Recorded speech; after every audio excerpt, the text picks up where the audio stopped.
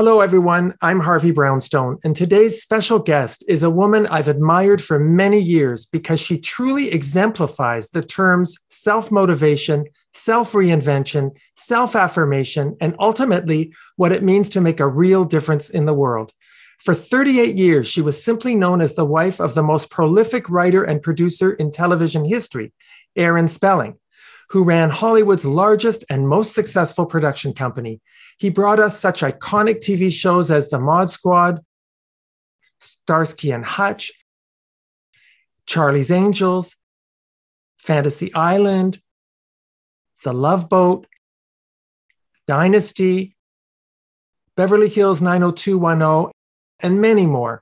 As the wife of one of Hollywood's most powerful executives, our guest's entire identity was wrapped up in being his collaborator, cheerleader, executive assistant, housekeeper, trophy wife, companion, and support, not to mention a very involved mother of two children. After her husband died in 2006, she found herself at a profound crossroads, and over the course of the next few years, her transformation has been nothing short of astounding. She's written 2 best-selling books, Stories from Candyland and Candy at Last. She executive produced and starred in 2 highly successful HGTV miniseries about selling her world-famous Hollywood mansion, Spelling Manor, and designing and furnishing the condo she moved into after she sold the manor. If that weren't enough, she's become an enormously successful multi-Tony Award-winning producer of 14 Broadway shows, including Promises, Promises, How to Succeed in Business Without Really Trying, The Color Purple, Tina, the Tina Turner musical, Moulin Rouge, the musical, and her latest smash hit, multi-Tony nominated shows, Mr. Saturday Night and MJ the Musical, which just won 4 Tony Awards. And she's actively involved in numerous civic and charitable activities as one of America's most beloved philanthropists. And of course, she spends as much time as she can with her 7 beautiful grandchildren, who affectionately call her Candy Graham. I'm delighted to welcome Candy Spelling to our show. Candy, thank you so much for being here. Oh, thank you for having me, Harvey. It's a pleasure. Candy, when I look at your beginnings as a shy, introverted girl raised by a mother who was determined to make you the perfect wife, you started dating Aaron Spelling at 20 years old, and you were so overwhelmed at your first Hollywood party that you spent the entire evening hiding in the bathroom. Do you sometimes ever look back and wonder who that young girl was and how you managed to turn her into the person you are today? Yes, and yet I still fight those feelings of being very shy and, being alone and walking into a room sometimes is very difficult. Well, you wrote this about your life as Mrs. Aaron Spelling. You said, "My husband was a wonderful man, but he really did consider me a trophy wife. He didn't want me to have friends, talk to strangers, or interact more than superficially with the people he worked with. I was supposed to look good, be the best dressed, smile, entertain when asked, and be the ultimate model of the perfect Hollywood wife."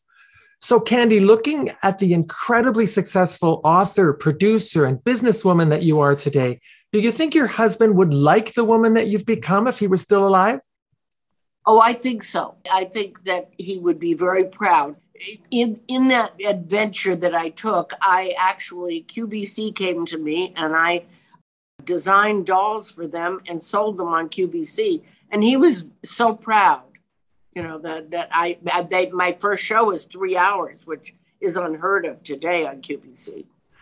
Well, I want to just take a moment and pay tribute to your husband's monumental achievements. At one time, Aaron Spelling's shows accounted for 1/3 of ABC TV's primetime programming. You wrote that you have to be really savvy to make a living in show business over a long period of time, and that those with longevity have to have special skills. What do you think accounts for the incredible success and the longevity that Aaron had?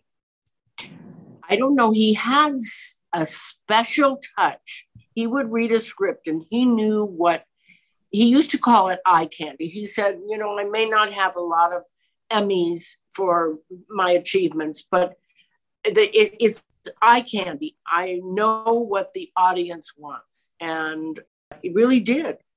Truly. He loved going into a cutting room. And this is something a lot of people don't know about him. That was where he was like a master, is recutting film and putting something that he had in the beginning, maybe at the end of the show, and it worked. In 1996, Aaron Spelling wrote a book entitled A Primetime Life. What did you think of it, Candy? I told him I didn't approve 100% because he didn't tell all the good stories. I still have all those good stories. You wrote that your favorite of your husband's TV shows was Fantasy Island because it showed that no one gets a free ride.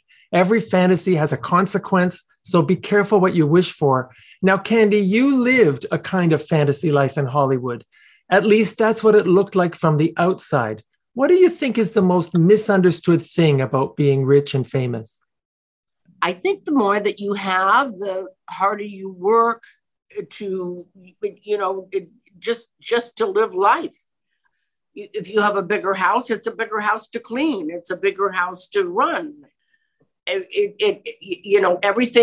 Everything isn't always better because it's bigger. That's for sure. Well, one thing about being famous that can really be horrible is the way the media treats you. And one of the reasons I wanted to interview you is to tell you how upset I was by the way you were treated on The View when your first book came out. I applaud you, Candy, for the very classy and dignified way that you handled yourself. Bravo. Thank you. Thank you. That is so sweet. I've never forgotten that day. I ran off the stage and I started crying. And Whoopi Goldberg came after me and said, "It's okay." I've never forgotten that. Thank you for remembering. Well, now, Candy, as you know, a lot of wealthy parents struggle with trying to strike a balance between giving their children an advantaged upbringing, but not giving them a sense of entitlement. You want them to be financially knowledgeable, responsible, and grounded. I think you said in your book that a wealthy parent should want to give their children enough money to do something, but not enough money to do nothing. Do you have any advice for wealthy parents about this? I'm a big believer in that. Both my children work and they work very hard, and I'm very proud of both of them. They're in different fields. My son was an actor, but he now is a life coach in Portland, Oregon. And he loves what he does and he's great at it. And my daughter loves that camera. She, from the time she was 5 years old, all she wanted to do was be on one of Daddy's shows. Now, after your dear husband, Aaron, passed away in 2006, you essentially lost the person who defined you and your family. For the first time in 38 years, you had to navigate the world on your own, and you were forced to do it in a really public way. For one thing, I was appalled at the media circus that happened after Aaron died, fueled by people like Dominic Dunn. The media lost a really great opportunity to educate the public about Alzheimer's instead of trying to sell newspapers and magazines by printing a lot of scandalous falsehoods about you and your family. I'm really, really sorry that you went through that. Thank you so much. That's very kind. It was hard, and I guess I have a thicker skin than I thought I did. I think you do. I think in many ways you've amazed yourself at the person you really are. I love to be busy, and I think that's, probably part of my problem. Age is just a number, and I'm an older person at this point in my life, but I want to go out and do, and there's just things that come into my mind all the time. I mean, I could be creating projects all the time, but I have to control myself because I don't have that much energy. Now, after Aaron died, you spent 5 years living alone in your family home known as the Manor, and then you finally decided to let go of the house and sell it and move on. What advice do you have for other widows and widowers in this situation? I mean, how do you know when you're ready to move on to a new home and create a new life? One was when it becomes too much work and you're there alone. It's very different when a spouse dies and all of a sudden all the invitations that used to come in, and I was so busy, all of a sudden don't come in anymore. They don't invite just the wife, I mean, and that's the way I looked at it, that I was, that obviously I wasn't important enough to be invited to places where I was invited all the time. So consequently, you live a much quieter life until I decided that I didn't want to be, just sitting at home eating chocolates. But it was a real revelation for me, a real awakening of how to navigate through. And it wasn't easy. It really wasn't. It didn't come easy to learn to navigate, but you have to, you have a life and you go on and you could live, who knows how long we could live. And I decided to make a life for myself. You wrote something really significant in your second book about the importance of working. Even if you're wealthy and you don't need the money, you said, I'm quoting you here, I never went into any business for the money. I did it because there is something about working and earning money that creates a sense of self-worth and independence that cannot be measured in dollars and cents. Candy, I think this is a really important point for people to understand, that a huge benefit of working is to validate your self-esteem, correct? I agree. And if you don't feel good about yourself, how are other people going to feel good about you? And I feel so much better since I have, something to do. I mean, not to have something to do, and a lot of widows or widowers make their grandchildren their life, and there's nothing wrong with that, except that you need something to do. I think when people stop working, their mind stops working. It's kind of, it goes together. Well, now, Candy, I want to ask you about your career as a Broadway producer. First of all, congratulations on your 4 Tony Awards for MJ the Musical. You must be so delighted, especially that the newcomer, the amazing Miles Frost, won the Tony for Best Lead Actor in a Musical for his portrayal of Michael Jackson. Congratulations, Candy. Thank you so much. And, if you get the chance to see it, I have to tell you, he becomes Michael on stage. It's chilling, because I knew Michael very well. And he is just this excited 22-year-old kid. What a break. I mean, actually, they said that he is the youngest leading actor to win a Tony ever. How many times have you seen the show? Oh, about 15 or 16. I like to see it all. My dream is to come to New York and watch it with you. Oh, I would love to take you to see it. Really, truly. I can't wait. When I was doing my research for this interview, I learned that you are known in the Broadway community as a born producer with great instincts, a healthy sense of risk-taking, and a keen understanding of marketing, publicity, and merchandising, and great problem-solving skills. Where did all of this knowledge come from? I don't really know, but this is how I managed my house. Everything, I put it in its own compartment, and then I analyze it. And I'm one of those people that thinks out of the box, which is I know sounds strange, but that's, there's got to be a better way. When I did my second show, How to Succeed in Business Without Really Trying, they gave me the job, and actually I was paid every week. I did the merchandising for it.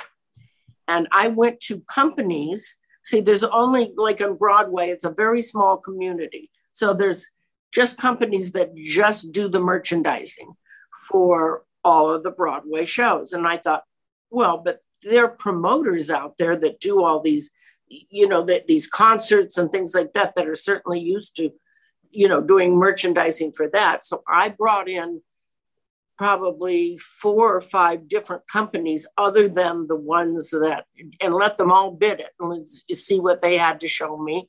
And then I came up with some different ways that we sold it. I had someone wearing one of those things that goes around your neck, and it's a tray. And we went up and down. When they stand in line to wait to get into the theater, we were already selling merchandise. So, it was kind of fun. And I just, I like to, I like to give my creative thoughts all the time to the, the lead producers. And sometimes they listen, sometimes they don't. And well, what's the most exciting thing about being a Broadway producer? Oh, I have to, you can be as involved as you want, but there's something called the Sitzput, and the Sitzput is the first time that the orchestra and the actors are in the same room together and actually rehearse. And it's the most exciting day for me. I always have to come to New York when they have that, and it's exciting because that you have to remember they're rehearsing in rehearsal hall, not on a stage, a big stage, and then they only have a few weeks to really work out all the staging and everything on a stage that's 20 times the size of a room they've been working out. Can you describe the emotional return on your investment of being a Broadway producer? Well, emotionally, I would tell you it's instant. And you either know or you don't know. You know before it opens, after it opens, pretty much whether you've got a hit or not. And, sometimes you're wrong, but I have to say, you can see them on stage all day long, but what they're missing is that audience. And once they have the vibes of the audience, it becomes a whole different situation on stage. I mean, they feed off that, the actors feed off of it, really. Do you have a favorite show of all the shows you've been involved with?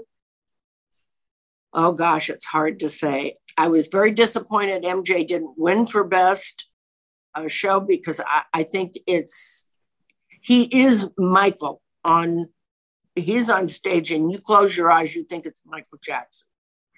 And just to see him dance, I mean, he's amazing. And yet he's himself, he portrays it so well that you believe that he is Michael Jackson.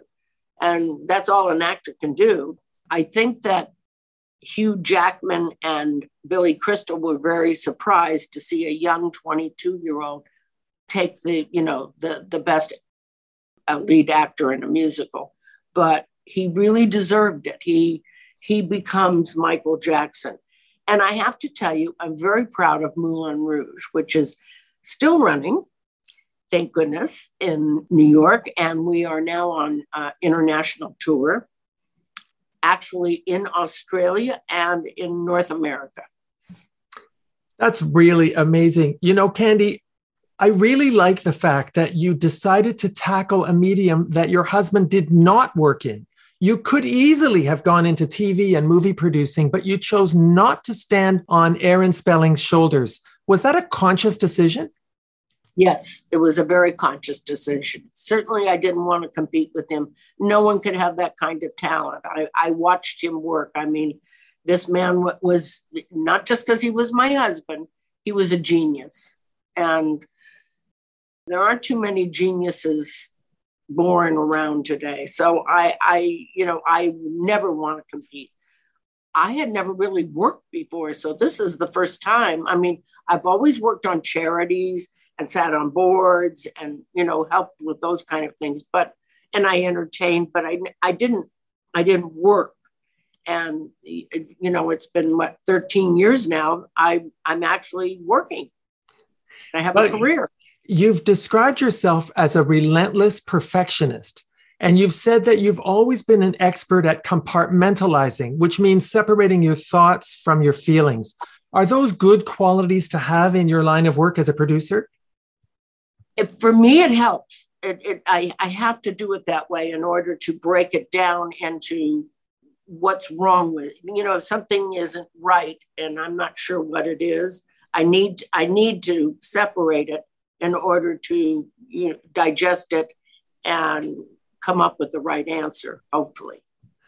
Now, it's well known that you're one of the most generous philanthropists in America. You're heavily involved in a downtown Los Angeles daycare center for underprivileged families. You're on the board of the Los Angeles World Affairs Council.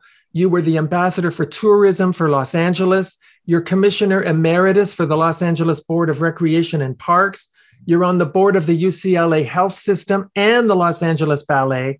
And of course, you're hugely involved in animal welfare. Tell us the importance to you, Candy, of giving back to the community. You know, it's the old saying, you get what you give. And you know what? If you give nothing in this life, you'll get nothing back.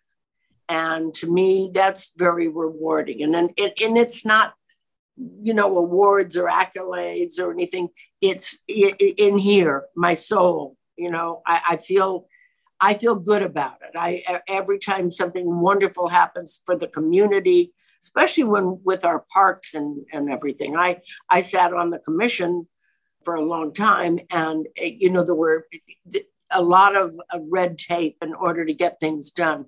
And by starting the foundation, we're able to release money within a day if they need something at one of the pools or the golf courses or the archery fields or the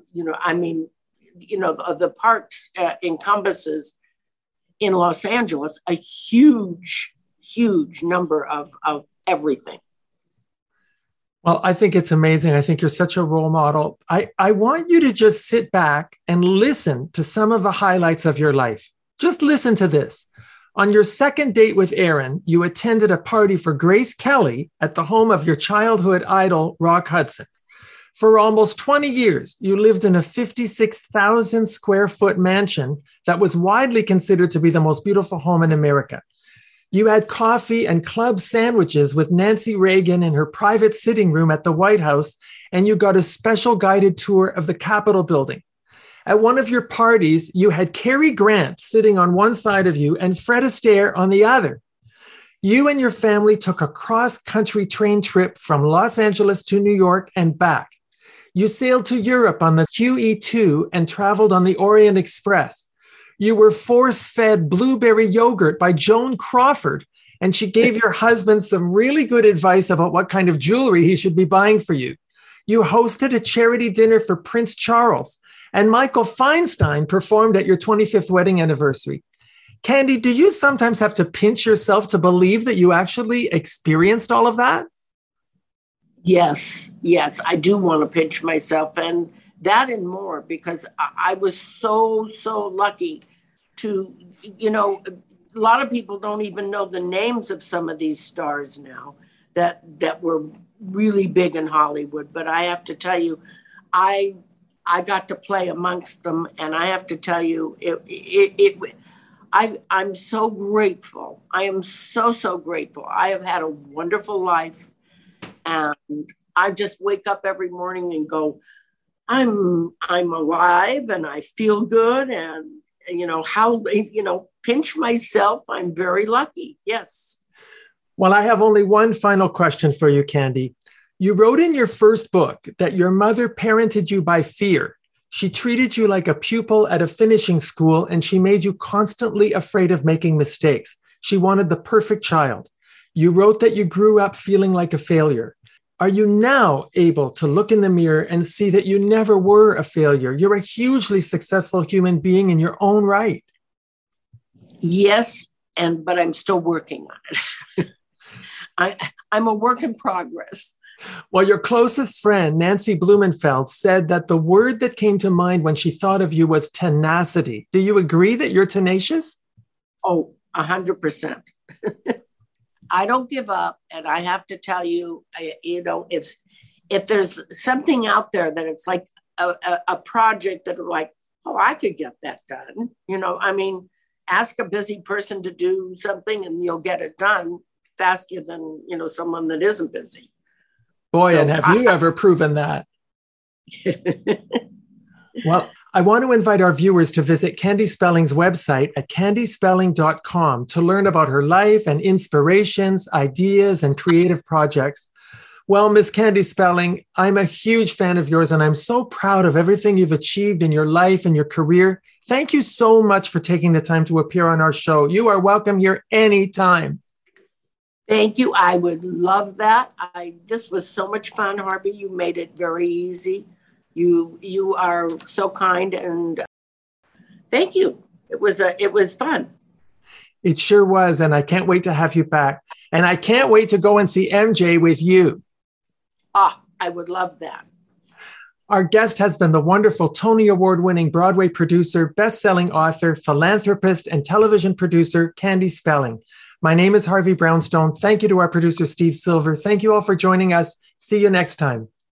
Thanks for watching. Be sure to check out all the great interviews on the Harvey Brownstone Interviews YouTube channel. Don't forget to subscribe and ring the bell to be notified when new videos are posted.